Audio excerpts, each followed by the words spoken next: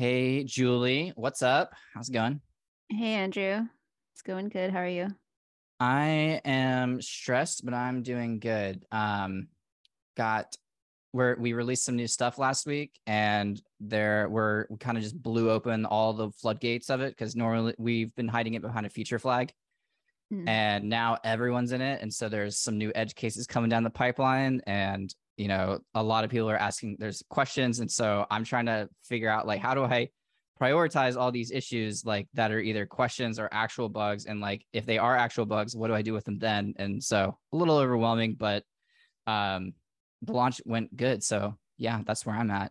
Sounds like uh fun times. yeah.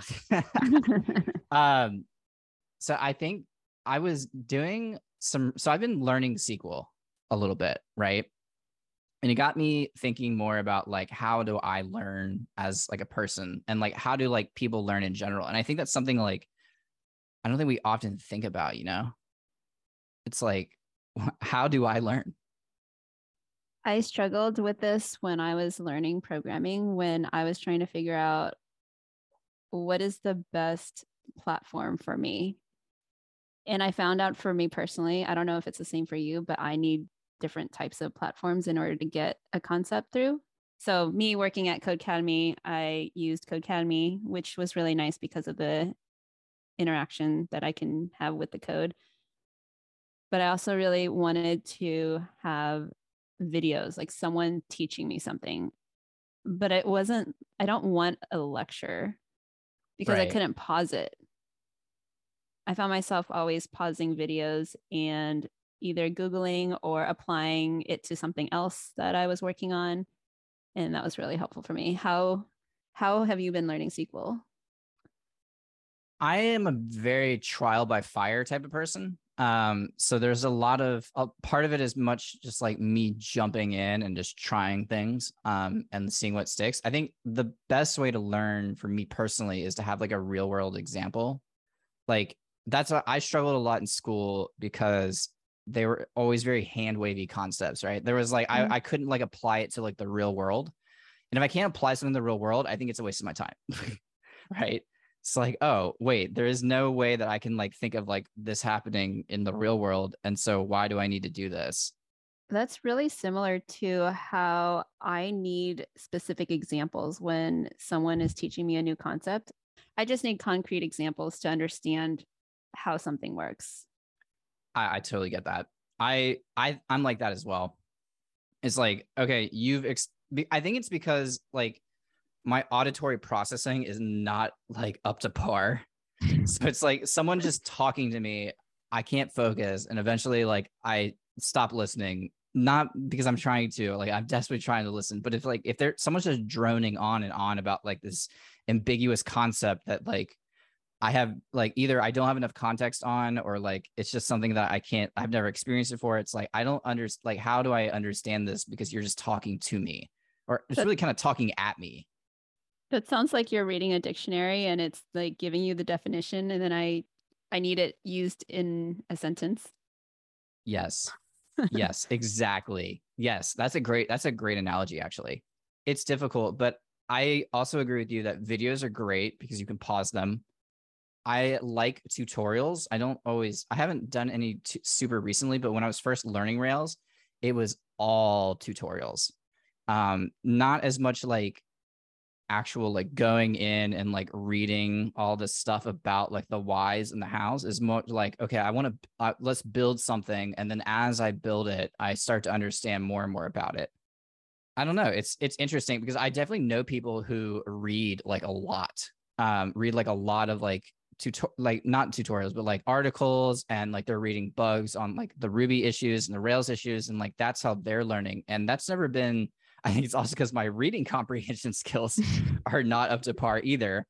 Thank you, ADHD, super cool of you. But yeah, it's I definitely need pictures. I definitely need pictures to understand something. I can't believe how similar we are in this regard. I have terrible reading comprehension, and I actually just discovered someone at my work shared with us a app, kind of like Blinkist, if you've ever Mm-hmm. heard of that. It's called Yeah. Lucid. Uh-huh. And I tried it for the first time, and I loved how short and quick each chapter goes by, just giving me the main concept and then a little visual of what the words are explaining. And I thought that was really helpful for me to actually apply what I'm reading. Because I might read, one of my favorite books was, say, Atomic Habits. Mm-hmm. I would read that and I would see that these ideas are really cool and I'm going to implement them, but then I never go and do anything with it. And then the whole book is gone and I did nothing. And now I don't remember anything that I learned. But those apps were really helpful for me to get the main concepts and then just take a minute to write a note to myself on what I want to do. And it's actually been more helpful than reading the whole book. I think I had Blinkist for a while. I've actually thought about restarting it soon. Yeah, I liked it for the same reasons. Like, and also because a lot of the books they have on Blinkist, what Blinkist basically is, and I think Lucid as well, is basically they take a book and they basically summarize it, and give you kind of like the key points. And for a lot of books, that's really all you need. I found. It's like, why do I don't need to read like, 400 pages about like a concept that can be broken down into like, a 10-minute, thing. I wish you could do that with programming, but you can't really because you need to see examples and it's hard to talk code out. So yeah, that's been a struggle for me, especially like I have all these programming books. I haven't read any of them. But I think what you said that I think is really important is the taking the notes part, because I don't remember things at all. So I have to like write things down. And I found like as my like ability to like craft better notes has increased, my ability to like learn and remember things has also increased, especially because like if I don't remember it, I know where to go get it. Mm-hmm. So that's been a big help for me. And also I can also, like you, I consume like a lot of different types of media. And I think that's kind of important when you're first starting out to kind of figure out the best way you learn. Because I know a lot of people, especially in boot camps, right? Because it's kind of more like a self-guided thing, I think, to a degree. And some people just don't learn like that, right? Like some people need to have someone there, like making sure they're on the right path or there to always answer questions. And if you have all this opportunity, like it can be hard to like single in and actually get it done and like learn what you're supposed to learn. This reminds me so much about my learning journey, where in my first year, I was learning solo and it was really hard for me to stay motivated. And I didn't have anyone to ask questions to. I didn't know anybody in the community yet.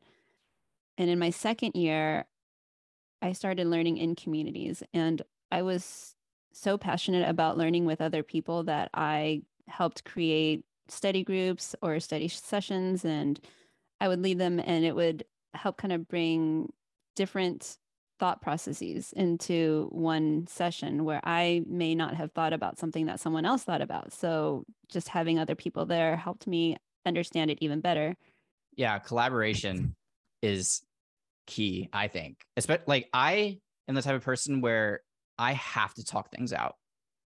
And I used to have when I worked in an office, I had a whiteboard, and that whiteboard was my favorite thing on this earth.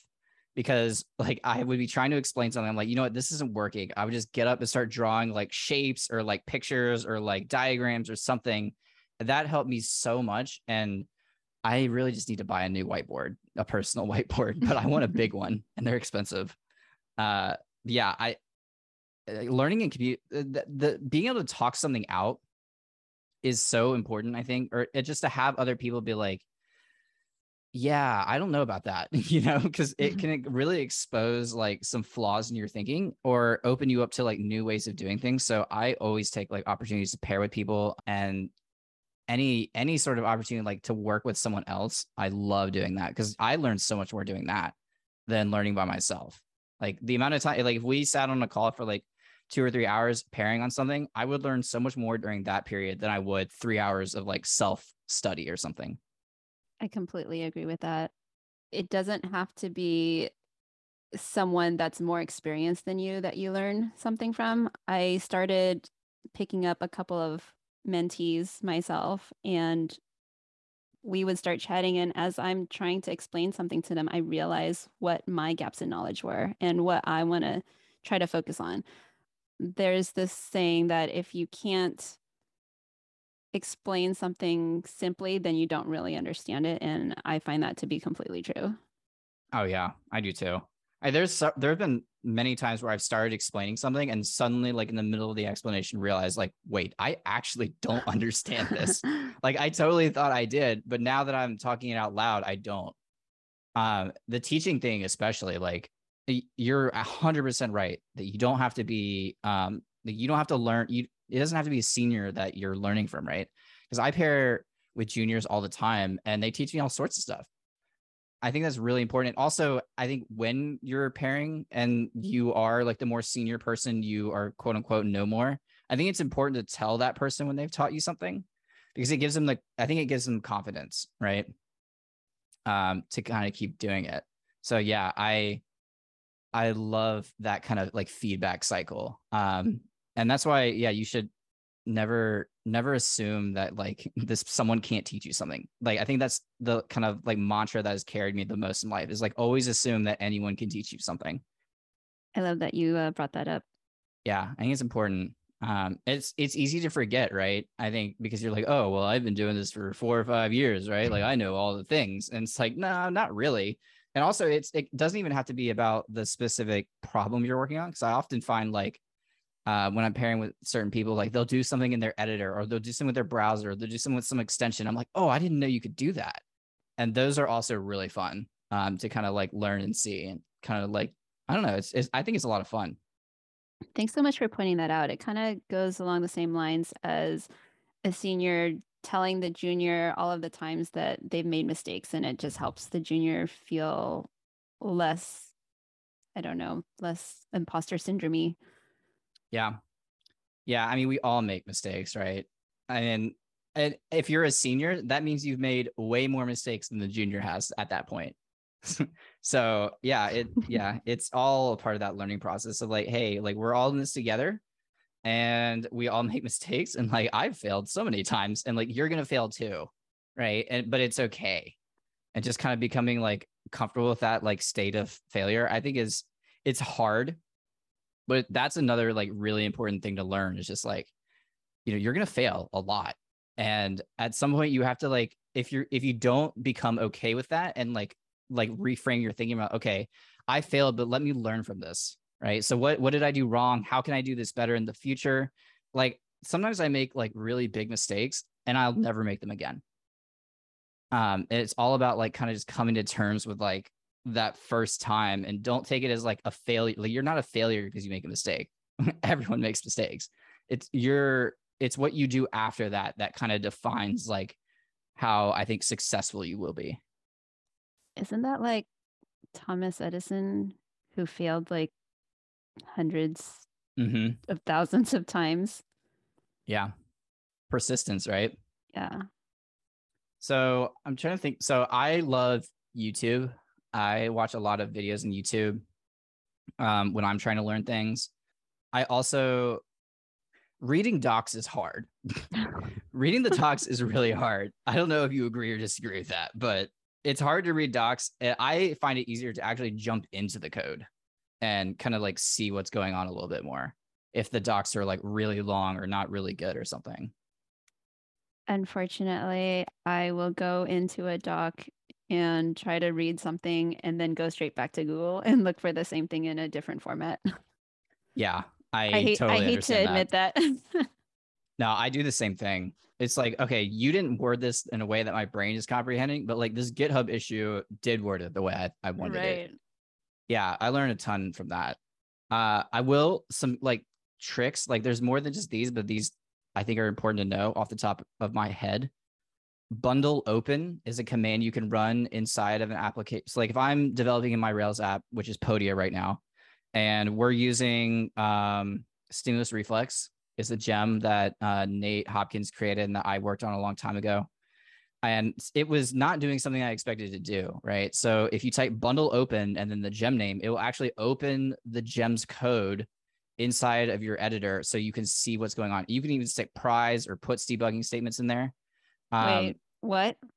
Yeah, you can put a pry into a gem, And then whenever that code gets executed, it will like, as you expect in your Rails app, like open up the pry, and then you can see what's actually happening. That is literally what I was working on with my pair last week. We needed to put a binding.pry inside of a gem. The problem was, I think he opened up the wrong file because we were in a Docker container and he was opening it up in his local. I don't know if the bundle open would work in a Docker, but it will. It would have saved us 30 minutes. It should. I mean, I used to work in Docker. I haven't recently, thank God, but it should be the same. Yeah. It's bundle open and then the name of the gem. That's awesome. A great one. What else? There's like the debug statement in JavaScript is helpful as well. You can just type debug and it will like break on that in the browser. That's a helpful one. I don't use that one as much. Like I'm a big pry user. I think pry is like the first gem I put in any Rails app I come to. Although the new debug stuff is cool, but I'm not the biggest fan of it at this moment, but we'll see. Do you know what the difference between binding.pry and binding.irb does? Yes. Binding.irb is baked into Ruby. So that is a Ruby thing you can do to open up an IRB, like to break on like a line of code and open it up in IRB. And pry is a gem, and it basically just adds to that experience. I think it builds on top of binding.irb and just adds a bunch more functions to it. And like there's also plugins for it, and there's ways to do things inside of pry that you can't do inside of IRB. This example is maybe a little hard to follow, but I'm gonna try to do it anyway. The big one for me is like if I'm in a class, right? Let's say I'm in a users controller. And I put a binding.pry inside the user's controller, and the user's controller in the new action calls like another a model or an interactor or something else, right?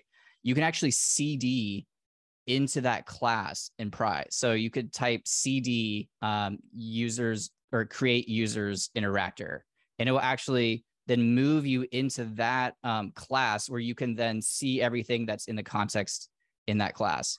So it's kind of hard to explain, but it basically just means you can move between classes and then see what's happening in those classes instead of having to put like a new pry in that class. Wow. It's pretty cool. That sounds awesome. Yeah, it's really cool. There's a lot of really cool stuff you can do with pry. I would definitely, some Googling will help you in that sense for the listeners, but I don't know, pry, best tips with pry or something like that. I think there's a lot of really cool stuff you can do with it. You can also add like custom methods to it. So like in Podia, like we've been rebuilding our checkout, and like I basically was like, okay, every time like we make a change, we come back here and we create a new user and we do all this stuff. But actually, like you can write like a method in pry to execute, whatever you want it to do. And so basically, whenever I ran this certain command in pry, it would take the user that I was just using, and it would delete all of the associated records to it. So it was like back to a new user. And that would save us a bunch of time. So I wouldn't have to create a new user every time. So there's all sorts of really cool stuff you can do with it. I'm not taking advantage of pry myself. Pry is fantastic. I'm sure I'm only using like a small portion of what it's actually capable of, but there's a lot of really cool stuff you can do with it. A lot of really cool stuff. Do you learn well from conference talks? I want to say that's a hard one to answer right now because my first tech conference was RailsConf 2022, but I spent a lot of that time in workshops and in the hallway track. Mm-hmm. So I can't give you an answer. I did end up going back and reviewing some talks on YouTube, and it was really nice because I could pause it, go look something up, and play it again. One of the other things that's really awesome about the Ruby community is getting to know the speakers, and the speakers actually reaching out to me offering to pair with me on what they talked about. And I thought that was just a really great gesture. Yeah. And I took them all up on their offer. Nice. So Yeah, that's really cool. I find for conference talk specifically that I take a lot more inspiration from them than I do actual concrete things. So it's like, oh, well, this gives me this idea of something I could do, much less than, oh, I'm going to do this exact thing. Because a lot of them are more like concepts or ideas or kind of walkthroughs and journeys, much less than like prescriptions almost of like, all right, this is how you could do this. So I find myself taking a lot of inspiration from them, less though than like concrete things. that's a good one. For example, Andrea Famera's talk, I'm really inspired to help with upgrading our Rails app. Yeah. And I just need to go back and get the main points, but that's kind of an example of how I take that and get inspired by it. Yeah, we just upgraded to Rails 7. So Wow. that's a real that's a real talk. I've seen her give it like 4 times now, and it's so good. So yeah, definitely check that out, listeners. If you haven't, Andrea Fermera gave a great RailsConf 2022 talk on upgrading Rails. She has some really great advice there. But yeah, so I don't learn a ton from conference talks though.